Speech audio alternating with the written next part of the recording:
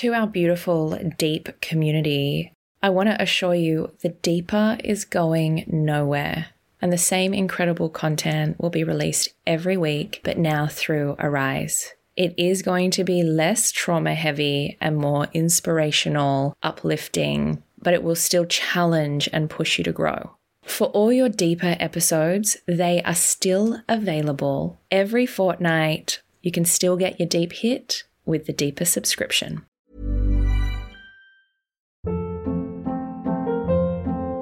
Hold up. What was that? Boring. No flavor. That was as bad as those leftovers you ate all week. Keke Palmer here, and it's time to say hello to something fresh and guilt-free. Hello Fresh. Jazz up dinner with pecan-crusted chicken or garlic butter shrimp scampi. Now that's music to my mouth. Hello Fresh. Let's get this dinner party started. Discover all the delicious possibilities at hellofresh.com. It's the most euphoric and debilitating and brutally terrifying thing you'll ever experience. And we're talking about this moment to moment, you know? Welcome to The Deep. I'm Zoe Marshall. In my early 20s, a lot of traumatic things happened.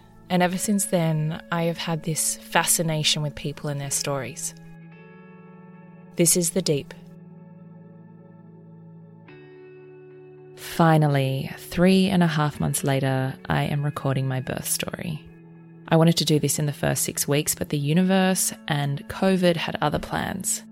This is a 3-part story. You're going to hear about my birth from my perspective, from my husband Benji's, and my doula Danae's point of view of what went down June 15th. I'm hearing this for the first time along with you all. I asked my beautiful friend Alison to interview me today, as well as my husband and Danae. I'm so grateful for her. She has a beautiful mind and has asked such beautiful questions. I want to add that this is my birth story. It is not perfect, like birth stories often aren't. And I want to acknowledge every other birth story that exists. They're all powerful, relevant, and perfect in their own way, and it really doesn't matter how our babies are born into this world. We're just grateful that they're born healthy, happy, and well. I also just wanted to mention that I missed out on a lockdown birth by about a week, and I'm so grateful for that. You'll hear that today, but I just want to acknowledge that hasn't been easy for everybody. And I'm sending out my sincerest love to you all if you didn't get the birth that you wanted or you deserved. I hope you enjoy it. This is going to go for over 3 weeks. I'd love to hear your thoughts. Slide into our DMs. We'll then have a week break and then we're back to the deep regular programming. Today you're going to hear my birth story, so I'll let Alison take it away.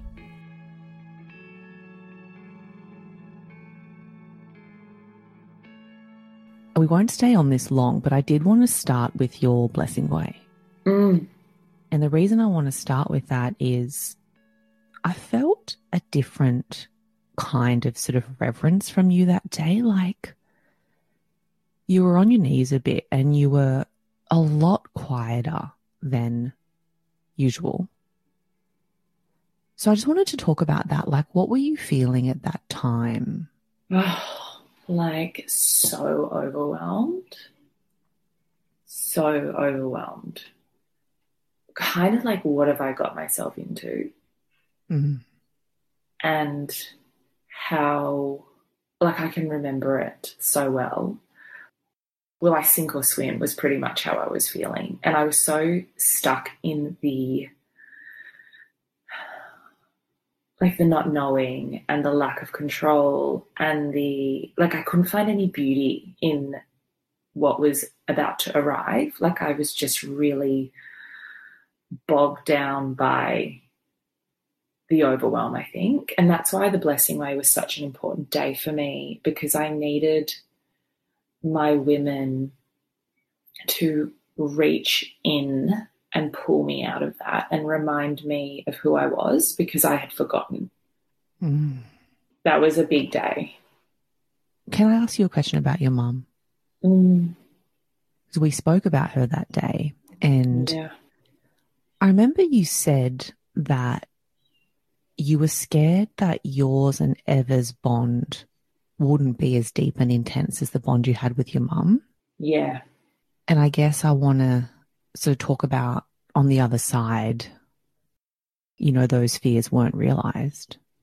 It's so strange because it was just such a trigger when I found out I was having a little girl, that the relationship I had with my mum was so incredible, like so unique. And I just didn't, it was like, fuck, how are we going to have that?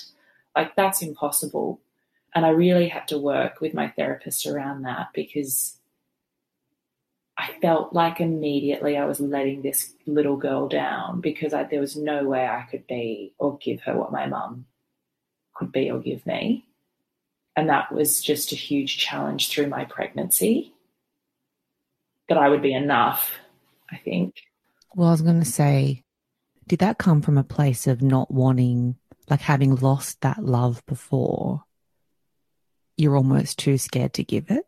Maybe. I don't, until you just said that, I don't think I actually realised what that, I think that having something taken from you that was that special, like I still can't realise it. Like her death, I still can't realise that in its full capacity.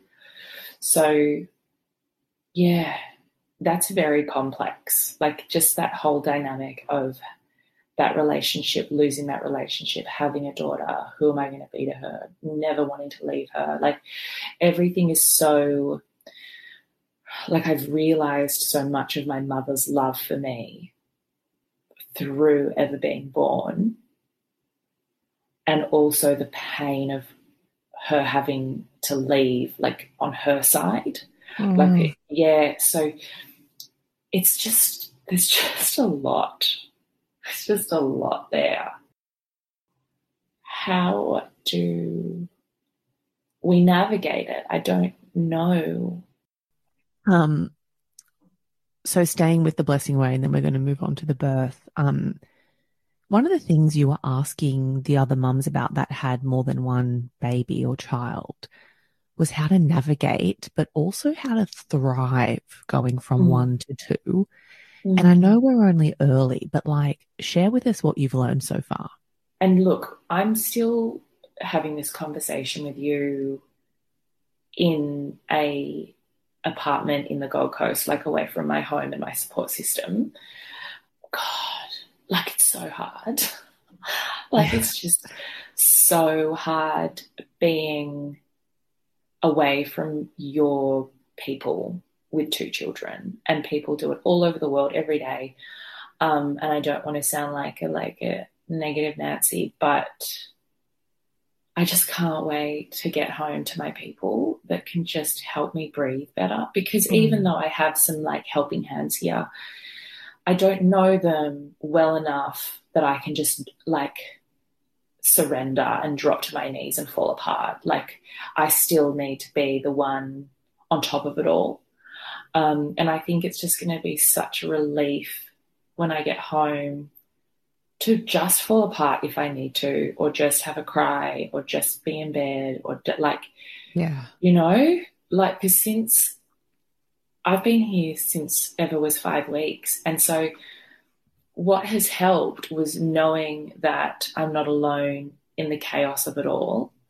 Like there is double the love, don't get me wrong. There is so much exquisiteness to it. It's just I don't get a breath in between to actually enjoy it like I should be, because, you know, Fox is 3.5 and 100 miles an hour, and I want to turn up for him and like give him everything I've got. But I'm also so depleted from having a 3-month-old baby that it's just like, you know, the pull between the two, like forget Benjanai, like I don't even know who that guy is.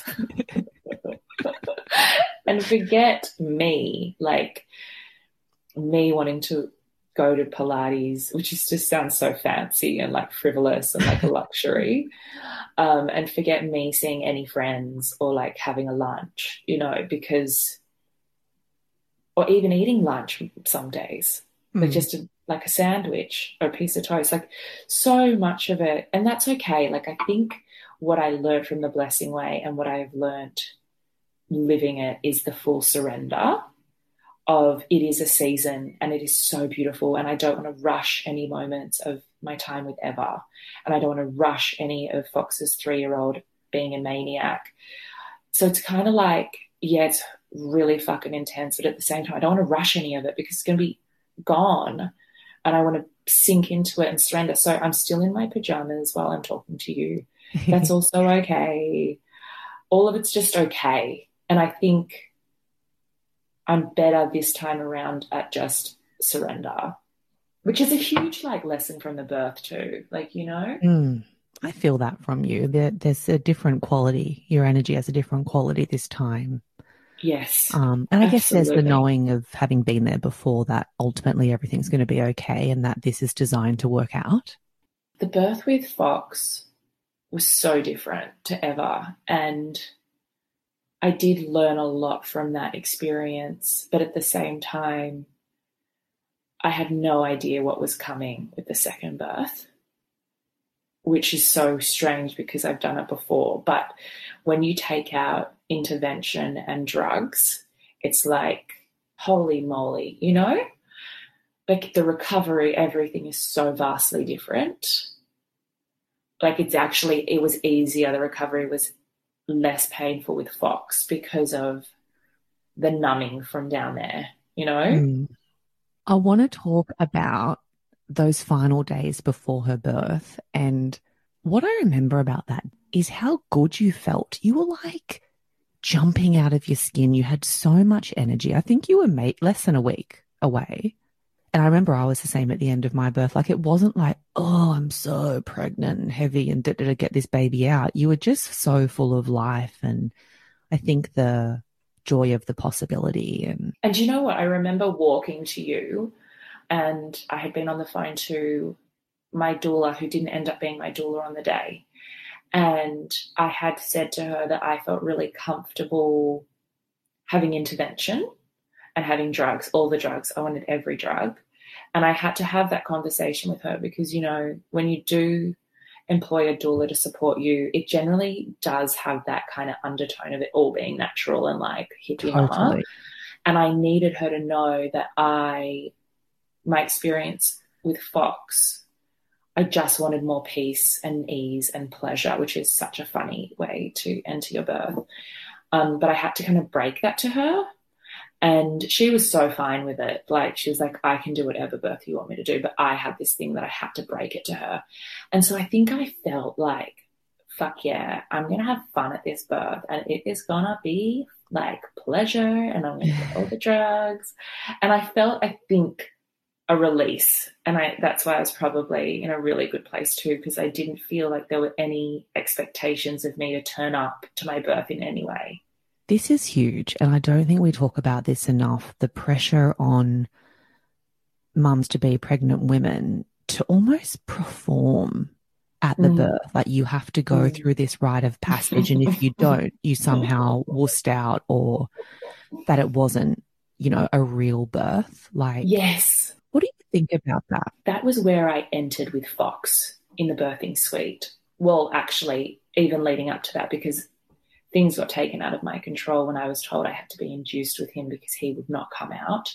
And I had the vision of like sweating, you know, pacing the room, like primal screaming, and like, you know, Enya in the background and like the lights dimmed and like people holding on to like all my limbs and me writhing and like it, and then, you know, Fox being born and me like crying and joyful with his blood smeared all over me. Like that was my intention for my first birth. Didn't get that. And so when it was all induced and I was then, I fought, I don't know how much we've covered of this, but I fought that fucking Syntocinon for 10 hours and that motherfucker got me in the end. And I got the epidural and I have never been more impressed by a decision in my life. My body went from 2 centimeters fighting that Syntocinon for 10 hours to 10 centimeters in 20 minutes. Oh, God. And I was pushing him out. Like, it was very fast once I got that epidural to kind of relax me.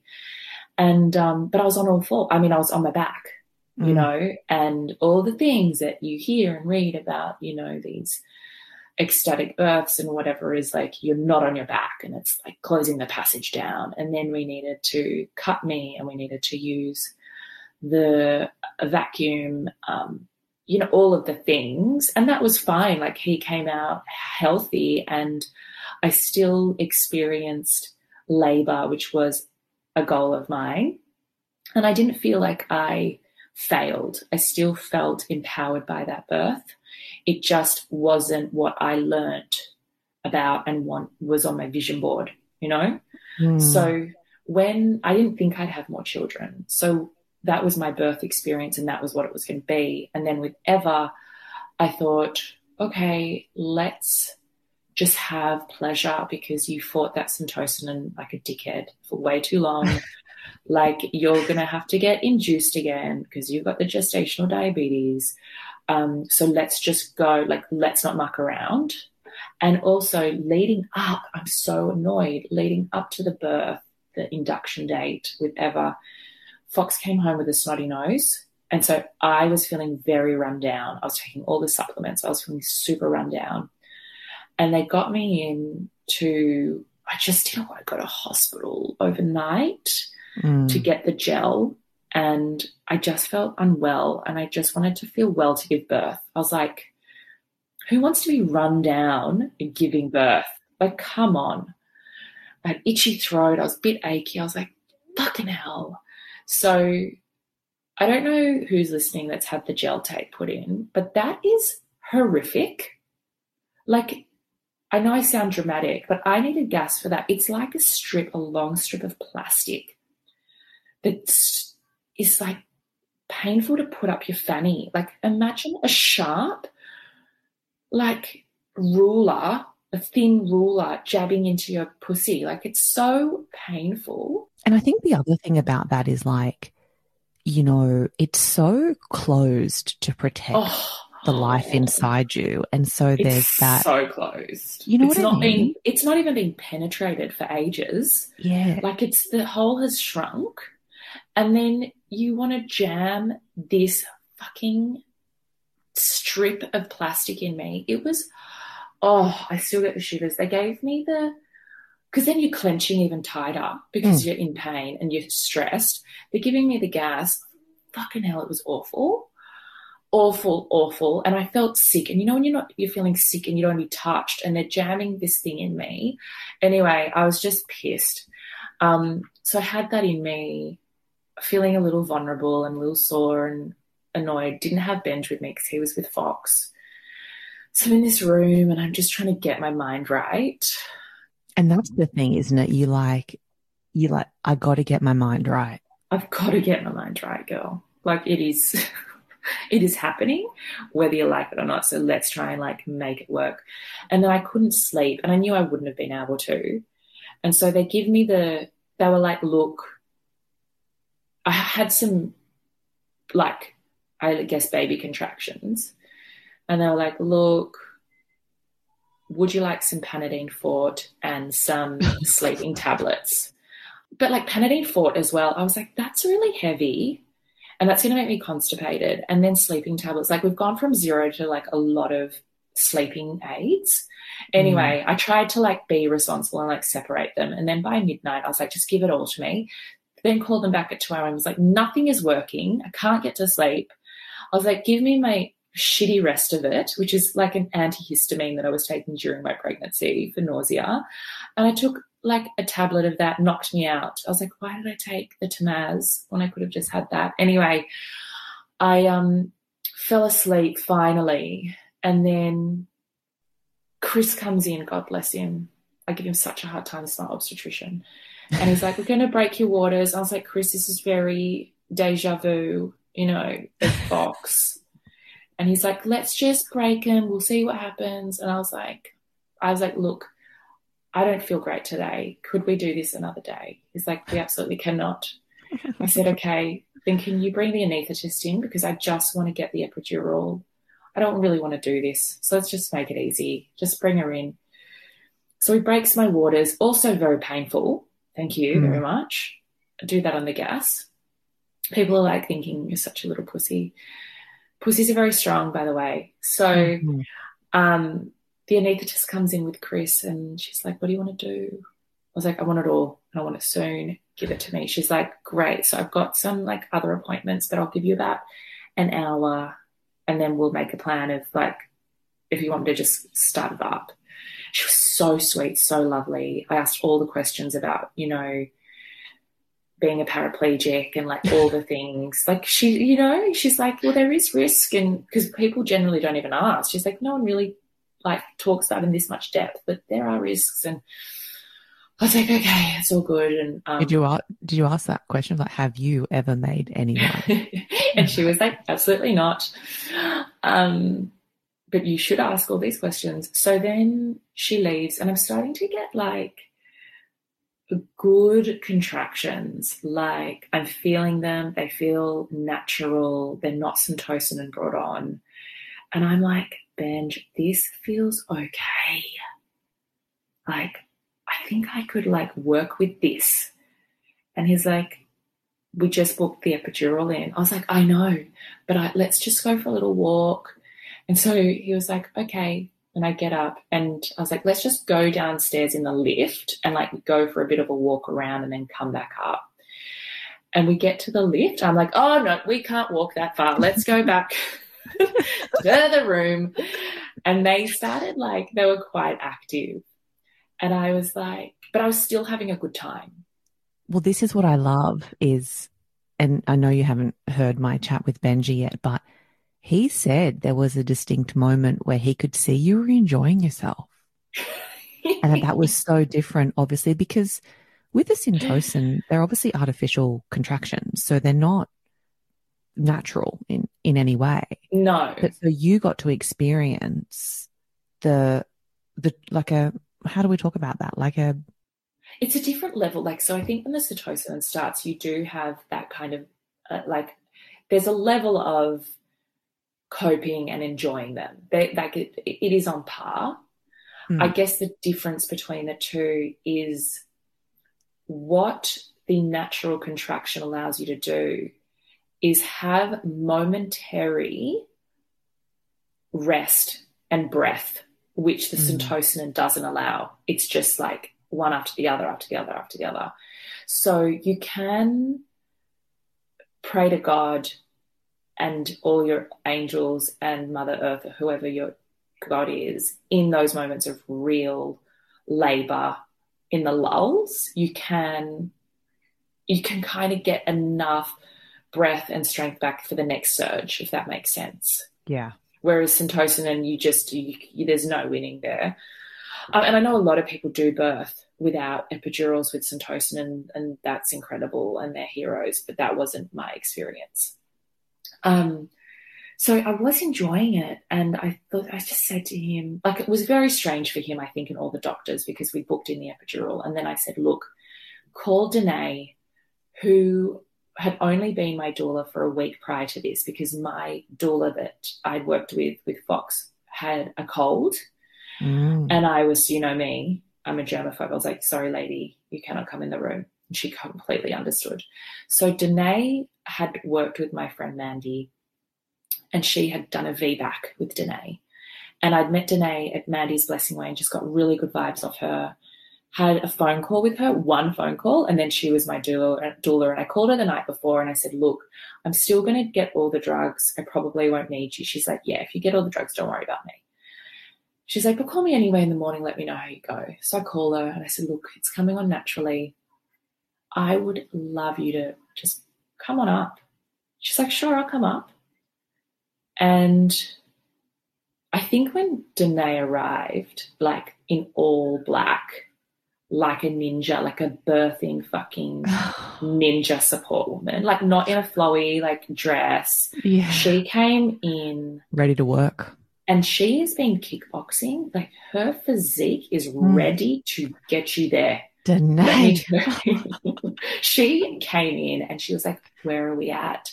She's like, do you mind if I just set up some things? And she kind of like, I had the shrine to my mum already set, which sounds super weird. It's not just my mum, but it was like my support shrine from all of you guys, all of your love letters and notes to me and your crystals and my flowers and my mum, everything was set up there. And then she just like tweaked and like had some fairy lights and some affirmations. And she was like, so where are we at? And I was like, I'm feeling like I could do this. And she's like, yeah, you fucking can. And I was like, can I though? And she's like, yes, you can. And that was the turning point of like, cancel the epidural. Well, no, don't cancel it. I said to her, keep it there. Like, let's just keep it at arm's length. I just want to know I've got it. She's like, absolutely. And then she, and you'll have to talk to her about this, really brings in some fucking ancient wisdom and technique that shifted the day. Like, incredible. What is this? So she was watching me, and I had this incredible midwife that loved the way Danae was working and was so about it. And she had done like spinning babies and things like that, which is, I believe, turning babies around to have like the optimum birthing position. She was watching Danae, watching me labor and the contractions and the timings and things. And she said to me, and I don't know what time of day this was or how long we had been going, but she was like, I've been watching you a little while, and my thought is these contractions are inconsistent, and I think baby's chin is stuck. How did she know? I know. I guess she measured up all of these things with the timings of my contractions, the spaces in between, and the way I was moving and things. And she said, I want to do a technique with you which will just move her chin into position, into optimum position. And it's going to feel quite yucky. And I just want to know if you want to do that, because it will really, like, we can get this labour really moving. I was like, let's move it. So I'll let her talk you through that technique, because I won't give it justice. But on what my experience was of it was, so when you are having a contraction, a lot of the time you will want to contract as well with it into a ball. She wanted me standing. She wanted my feet, my soles on the ground, which is very hard in a contraction. We go into the balls of our feet, right? So full flat feet. She wanted Benji behind me. She wanted me to stay upright, and she was going to lift my belly up in a position and then place it back down through different counts of 10. And we had to do this 10 times. It's quite physical. It's very physical on her part. And it fucking hurt. Like, it was uncomfortable to begin with, and then it started to really intensify. And so she was monitoring the times in between, and she was like, we have about 6 repetitions of this to get it right, for the other 4. So you do it 10 times for the other 4 to be where I want it to be for your labour to really like escalate. So she's like, we need to do it on time, you know, whether you're feeling like because by the 7th one, you're just like, I don't want to do this. I'm fucking done. And we did it. And the labour went from, 0 to 100 from then.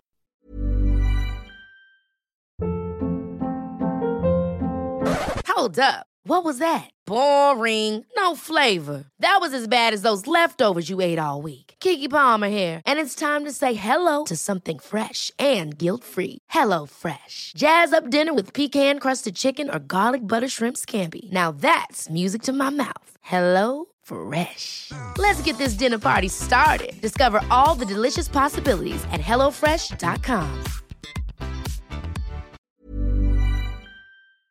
So what changed? What could you feel changed? Did she drop down or? I just felt the intensity of the contractions move. So we were closer together and they were rhythmic. So they felt purposeful, like something's happening. Yeah. And so it's bringing everything on, like we are really in active labour. And at that point I said to her, I can't have any more fingers in me. Like after the gel and after the waters, I was like, no more fingers. No one can touch me down there. And she was like, cool. But then I was like, how the fuck do we know how dilated I am? Yeah. And she was like, I know. She goes, you have a silver line between your butt cheeks on the base of your tailbone, or your butt and your tailbone meet. A silver line appears. And however many centimetres there is on that line is how many centimetres you are dilated. Please check that I'm right in saying that, but I believe that is it. Some women have a purple to red line, but because I'm of olive skin, my line was silver, and I've got a picture of it in my phone. This is incredible. She's going to blow your fucking mind. So she takes a picture and she's like, I reckon we're at about 7 centimetres. This is obviously time had passed since she'd done that move, but that's how she gauged it, and I didn't have to have any more fingers in me, which was such a gift. Yeah. I have to say though, like there were times throughout it that the type A personality in me was like, I need to fucking know where we're at. Yeah. Like this is just like, this feels like it's forever. We got into the shower. That was really great for a while with Benj. Then I got out and then we were moving, and then I got on the bed. I feel like I was on the bed, like perched up. So you know how those hospital beds come upwards? I was kind of hanging over the top of it, kneeling. Yes, like on all fours, but over it, yeah. Over the top. And I was gassing I was having the gas, which was really just a novelty, like really didn't do much for anything. I was going to ask about the gas, like what's the feeling and experience of the gas for you? It's more of a distraction than anything else. Like, it doesn't take your pain away. I wouldn't say it's pain relief. It's just a distraction. So I was sucking on this gas and things were, this part of the birth was just where it got really real. Well, I'm thinking at 7 centimetres, you're like in transition. Like I was not out of control to where the end part of the birth is, but I was like so far gone, like I couldn't get the epidural anymore. I had committed to this. I was fucking nervous about what was coming. I felt like I was losing my power, which I guess is a part of transition. But I needed my mum. I needed my mum so bad. I was crying for my mum, and I just started to feel like, how does anybody know what to do? Like the certainty I had at the beginning of the day didn't feel so certain. And I had Benj there and I had Danae and I had this midwife, and they were all so well equipped. But I was like, you don't know me. I need my mum. You don't know what's happening for me. You don't unconditionally love me. You either, Benj, you don't fucking know. And it was this weird thing of like falling apart and then having a moment of respite in between these contractions where I would hear the song in the background, which was all hip hop, right? Was it? It was all hip hop. I think I could hear like the gold digger start, she'd take my money. And I was like, yes. I was like, and then I'm dancing, right? I was just like, fucking turn it up. Like I can, like, it was the weird, and then it was like, it's coming again, it's coming again, it's coming again. And it would be like, I can just feel the women that have had to birth in developing countries or third world countries without anybody, without assistance, without medical support, without clean water. Like it was just like, I'm thinking about these women and I'm crying for them, and I'm feeling I'm grateful for being in this hospital, and I'm crying for these women. And then I get another surge of relief. And, you know, I love my husband in that moment, and I'm so grateful for him, and I miss my son. Oh my God, I miss my boy, and I'm crying for my boy. And what have I done? I'm like bringing this sibling in, and he's going to be all fucked up about it. And then, you know, this next surge comes of like, or this lull comes where I can breathe again. And it's like we're cracking a joke about something. And then it's just this really bizarre world of like understanding every woman that has ever existed in this moment and them being with me. Like it feels very spiritual and woo-woo and universal. And I feel so fucking held because they've survived that. And then there's the terror of so many women didn't fucking survive. They died, you know? So many women lost their lives and still do to childbirth. And so it's the most euphoric and debilitating and brutally terrifying thing you'll ever experience. Like, and we're talking about this moment to moment, you know? Yeah, like minute to minute. Oh, yeah. And then I was just like fucking done, Danae. Like I'm fucking done. And she's like, we are so close. And I was so fucking done with her saying we're so close. We have been so close for so long. Like we've been so close for a fucking hour. We are not close. We are not fucking close. And then I started to feel like she's like, you need to let go. And I was like, because I've never farted in front of my husband except after the epidural with Fox, and it slipped out and I didn't even know it was me. I've never farted in front of my husband. He doesn't know my bowel movements. I'm very private with that. And she's like, you need to let go. And I was like, I knew that there was a stage for me to pass through, and it was a part of shame that I had to move through. It was like, now we reach the shame element of today. And I was just like, of really today's tour. Yes. And it was like, I fucking don't want to. And she's like, you need to fucking let this go. You need to fucking let it go. And I was like, I can't then be in fucking bright lights on the bed with you and all my asshole's out, my pussy's out. No, I need to get low, and Benji needs to be in front of me. And if I'm letting go and I fucking shit everywhere and I piss everywhere or I blood everywhere, like I just need to do it with a bit more, like I need to be lower. So I got off the bed. I got onto this kind of cushiony mat thing on the floor with like some sheets under me. And I can feel it. I got so nervous because I was like, fuck, we're fucking here. And she's like, I just need you to let it go. Please let it go. And I did. And I was like, am I pissing? All this water was coming out. She's like, no, girl, this is all good. This is what you need to let go of. You need to let go of it. It's like, I think I'm pissing. She's like, it's not.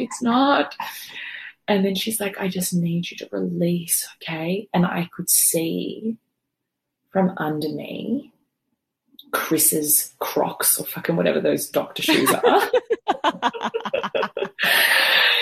And I was like, fuck, we've arrived, you know, because they come in. He's here. He's fucking here. But But I was scared at the same time because I was like, I don't know how much more I can let go. Like I might break, like I might die, I might split and die. And I just don't know. And I remember being on all fours just saying, help me, you've got to help. I can't help. And she was like, I just want you to lean like on your haunches, so you say it, and just fucking push and just bear down and fucking let it out. And I did. I felt like I was shitting, and I felt like my body was splitting in half, like my asshole, all the way to my vagina, all the way to my stomach, all the way to my lungs, into my brain was splitting. And I felt this fucking monster, this beast, enter my body and release or birth this baby. Like, it was so fucking primal. The noises I've never heard. And it was, I had surrendered in that moment to die or to split or to break. And that beast took over. And I remember her head coming out and touching it, and Chris being behind me and going, he was like, I need to grab her.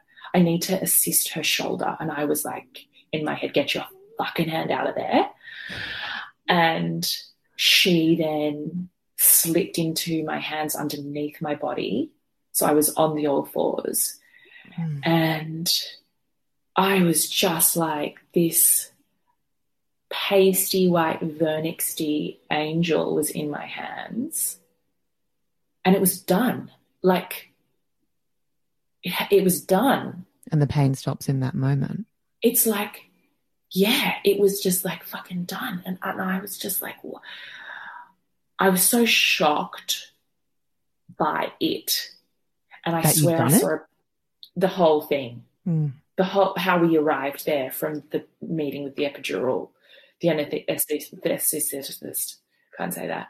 I just didn't know how I fucking arrived. And then I swore, I was like, I can see poop. Get me the off the poop. And Danae like did this one swift like sweep of the sheets. And I was like there with this baby, this umbilical cord still hanging out of me, attached to me. And she was peace. She was an angel. She was peaceful. She was not one noise. I think I must have terrified her with that screaming. There was nothing. She was just so peaceful. And I was a little bit like, should she cry now? Like, they're like, no, she's perfect. She is so perfect. And they were like, we want to get you over to the bed. I was like, absolutely not. Absolutely not standing up. How will I ever walk again? Like, like. And they're like, hold your baby really, really tight, and we're going to all assist you to the bed.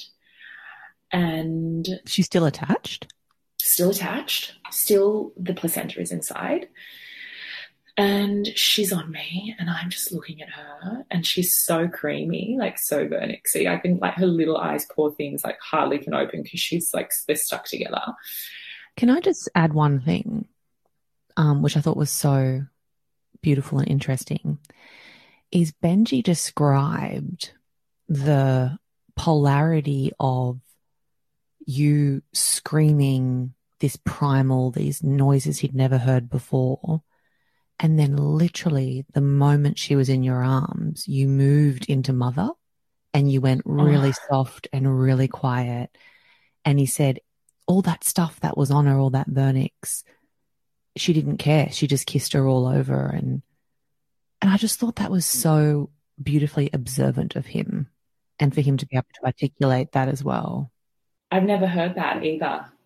I actually have never even thought of that perspective. That's a really nice beautiful observation. And they are now like, Chris is like, look, I have to stitch you up real quick. And I was like, fuck no, you are not touching me. Oh, no way. He's like, I'm going to put some anesthetic down there. I was like, you're not fucking putting a needle? No fucking needle. He's like, you will definitely want the needle. And I swear it was maybe 4 needles, maybe 4 pinpricks or 6 pinpricks around my vagina, around my butt. So like delicate bee and raw. stings. Oh my God. I was so angry at him. And he's dabbing me with this cloth. And I'm like, stop it. You're dragging that cloth down. You're hurting me. He's like, I'm literally tapping, like patting you. So I was like, stop it. Poor thing. He's like, now you're going to hate me. I need to go in. I need to remove some blood clots. No. And he's sticking his fingers in and he's pulling these clots out. And that was a lot. And like compared to Fox, like having the epidural down there, because that stuff all happens, but you don't feel it, you know? And he needed to get the clots out because, you know, you can get infection and things, but I was so mean to that poor man during that time. And finally I'm stitched up and, the placenta obviously came out. Did you get the needle to get it out? I think so. Yeah, because and that wasn't a big deal. Like but I remember just wanting to look at this placenta because obviously it had supported Eva, but it had given me such a hard time with my diabetes that I just needed to see it and touch it. And it was the most extraordinary looking thing, you know. And then I was done with it. I didn't make it into capsules or smoothies like the first time. I was like, see you later. Nice to know ya. I'm done with you. Yeah, I respect you. Thank you. We're done. Yeah. And then, you know, I had this time with my baby who is still such a chiller. And I do think the way that you birth your children has a lot to do with who they are. Like we've discussed that ourselves. And I think she feels really well supported by me and she trusts me, you know, and I know lots of babies do, but I mean that in relation to the birth because it was her and I, like we were working together. She was a part of that as much as I was. And so I feel this real synchronicity with her that I don't maybe even have with Fox at times because it was such a different experience and I wasn't trusting my body as much with Fox, if that makes sense. It does. But I think one of the greatest lessons that I took from it that really was profound for me and mind-boggling was I understood the patriarchy while I was birthing, like in its most simplest context. Like I understood how men over the years could be so terrified of women when they watch them birth like that. We better keep them silent. Yes, let's keep them small. Let's keep them silent. Let's suppress because fucking women, we birth. Oh my God, we birth. I do feel empowered by that birth as much as that last part will never leave me in a good and bad way. I feel so empowered that I do feel like I can do a lot more than I give myself credit for because of that experience, you know? In the letting go. In the letting go and the taking myself to that extreme. And not dying. Yeah. And I said to Danae, I couldn't have had a home birth. I had to have every option available to me in that room because I know lots of people are for that world. And, you know, the midwives that were looking after me after said, you are the minority here. It's majority C-sections and then epidurals.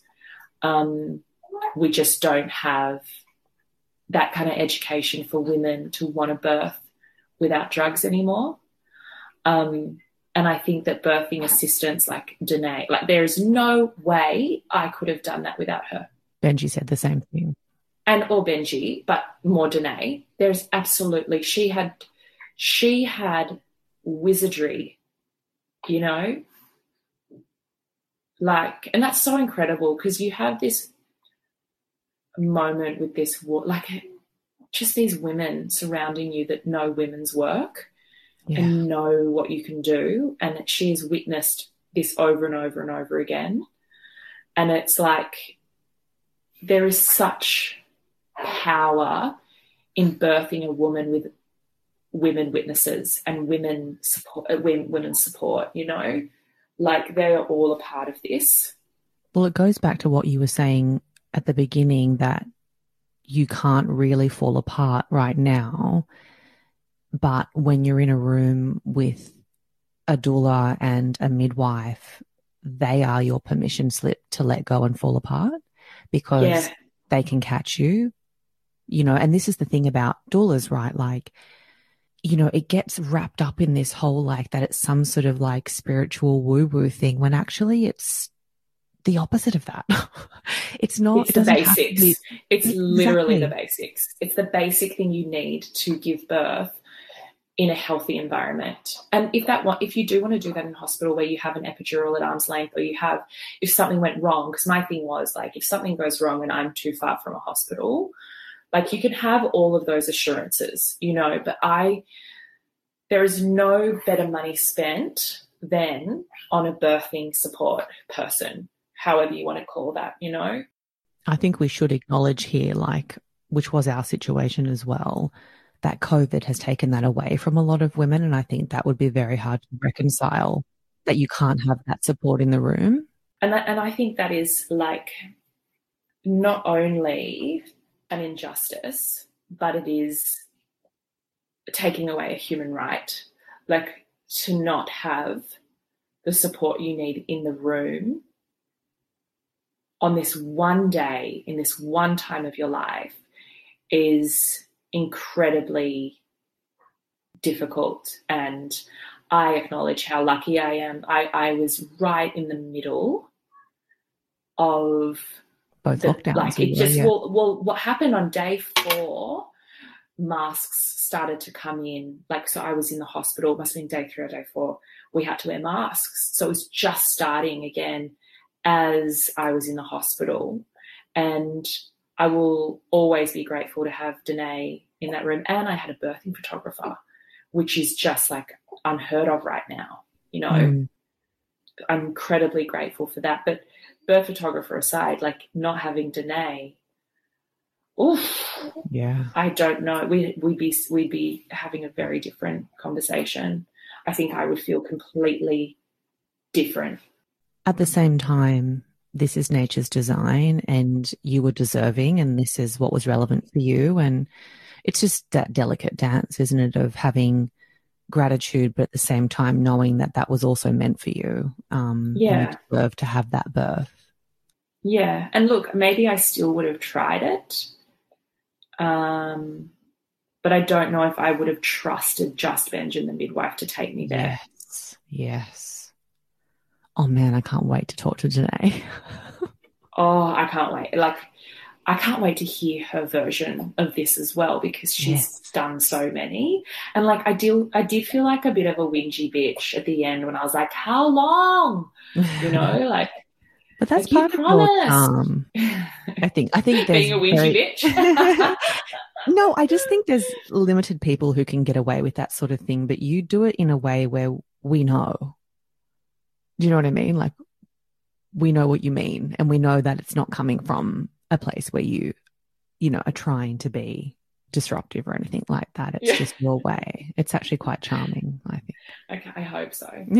But she was brilliant, and my recovery was obviously tender and sore, still dealing with the fucking constipation, let me tell you, 3 months on. Oh, gosh. I know. I don't think I get enough water. Anyway, this is TMI for everyone listening. But How many stitches did you get in the end? He didn't tell me, but you know the most comical part, and I've seen him do it twice now, is how long that string is. You know, like, it's like, why are you going, like, his arm's length and going down, arm's length, like, what? But it just kind of tore along the same line as where he cut me the first time. It wasn't bad. Okay. So they don't tell you the degree or whatever? He didn't say a degree, which makes me think it wasn't that bad. But yeah, I think mine called mine an internal graze. Oh, yeah, no, mine was external for sure. Okay. I had the stitches and things. And now here we are, like, I can hear her. Oh, baby. She's the best. Oh, she is heaven. So now we just get to, like, spend the day loving each other. Yes. I want to ask you quickly before we go about those golden hours and the latch. It was really interesting to talk about that and to understand what it means to advocate for ourselves in that moment. So it was the second most important thing for me to allow her to do the baby crawl to the breast. Yeah. I am a true believer that has been one of the reasons I've had a successful breastfeeding journey with both kids, is because they found the breast on their terms and kind of had that relationship beginning the way they wanted to. And she latched really well to start with. And because of my diabetes, she had low blood sugar the first 2 days. So they needed to give her formula, which broke my heart, on the second day. But that was fine, and she restabilized, and that was whatever. And she's been feeding ever since. I did get lazy with the way I was feeding her, because I was feeding a new baby as an older baby. Like, the way I was feeding her wasn't as a newborn. I was kind of remembering what I was doing with Fox towards the end. So her latch kind of wasn't great when I got home, and I struggled, and I had to call in, I think it was maybe she'd been out, she was a week old, and I called this woman who was a lifesaver, and she just got it right. You know, all of those things, like you were telling me about all these different devices for the nipples to keep them like soft and moist. And she was like, nope, dry those nipples out. No more, you know, anything creams, dry them out. I want these titties to get hard, these nipples to get hard, because the grazing, I guess, continues to get worse if the skin is moist, which makes perfect sense in retrospect. And just allowing myself to kind of pump and have a break from her for a little bit, and getting her on the bottle early is really good idea anyway, even if it's your expressed milk, so they will take it later on. But it was quite excruciating toe curling for, I would say, 4 weeks. Like, it was hard, and there was a moment where I thought I'd have to give up. Oh, wow. I didn't know that. Yeah, there was a day and I was in tears with Benj. I was like, I don't think it's going to fucking happen. I couldn't take any more of the pain. But here we are. Here we are. Here we are, my little Queenslander baby. Yeah, she doesn't even know she's a Sydney-sider. She has no idea. And we are just like wrapped up in this love bubble, and I'm just kind of on her sleep schedule now, which means I'm inside all day. Oh, you know? I feel you, doll. Inside all day. Little walks here and there, but inside, you know? I mean, we could talk about that. It's a whole other episode. That's another What Baby episode coming to you. What Baby. But she's, look, I have to say, the last 3 nights, she has slept through the night because of this new schedule. So, yeah, praise Jen. I remember you saying to me, because like in those, like as we started early as well, I guess around 12 weeks, maybe 10 weeks, just gentle, like bringing in some sort of structure to the day and some routine. And I remember you saying to me, the key is to get out of the way, because so much of it is our emotions Yeah. When actually, when you stop and think, what do you need, my baby? You need to sleep. You need to learn to be able to settle yourself when you wake up. Mm-hmm. Mm-hmm. You need to be able to have solid feeding sessions instead of lots of snacking. So when I really started to reason with myself and go, okay, what does my baby need? She needs me to get the fuck out of the way. It was so funny last night. I put her down. She'd had a really good Arvo nap, which I knew meant she'd be more unsettled for her nighttime sleep. And I put her in there and she was like whinging. She wasn't crying. She was whinging. And I went in and I retucked her and I shushed her and I went back out and she was whinging. And I was watching the monitor and I saw, it was so beautiful, the moment where she was like, I'm going to stop whinging now. And she just like, I know. Like, nah. And then she was like, she just turned her head and went to sleep. And it was like, if I kept on going in there and picking her up and putting her down, she would have gotten really pissed off, you know? This is it. The tossing. So anyway, it's another conversation. And we should have it, I reckon, because I reckon we should. Well. Yeah. Not that you've got enough on your plate right now, Dal. I'm all right. What a pleasure and an honor.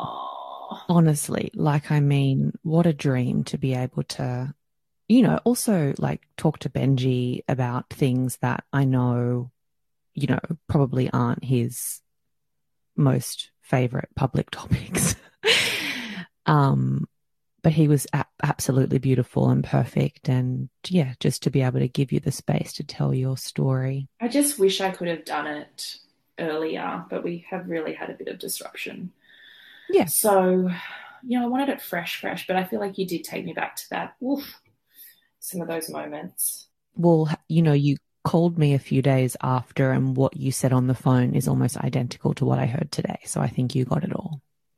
I love you and I thank you so much for holding this space for all of us and all of, the listeners as well, because it had to be done and it could only be done by you. Oh, I love you, my boo. Love you. I hope you enjoyed this week's episode of The Deep. If it's left you with any burning questions for me or our guests, please hit us up by direct message on Instagram at What's the Deep.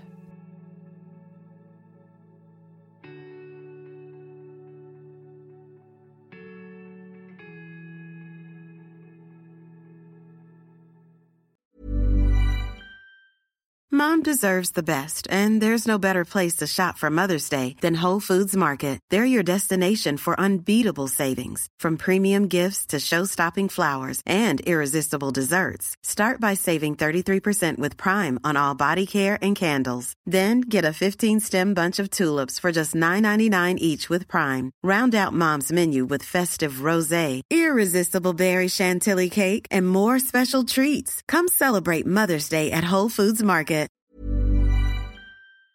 Hi everybody, it is Zoe here. Change is coming to the deep. I want to welcome you to Arise. It's uplifting, it's quirky, it's curious. It's all about the mindset and self-discovery to be more helpful and of service. During 16 of the Deep, you will hear some of these episodes and I'd love to hear what you think of them over on our Instagram at What's the Deep.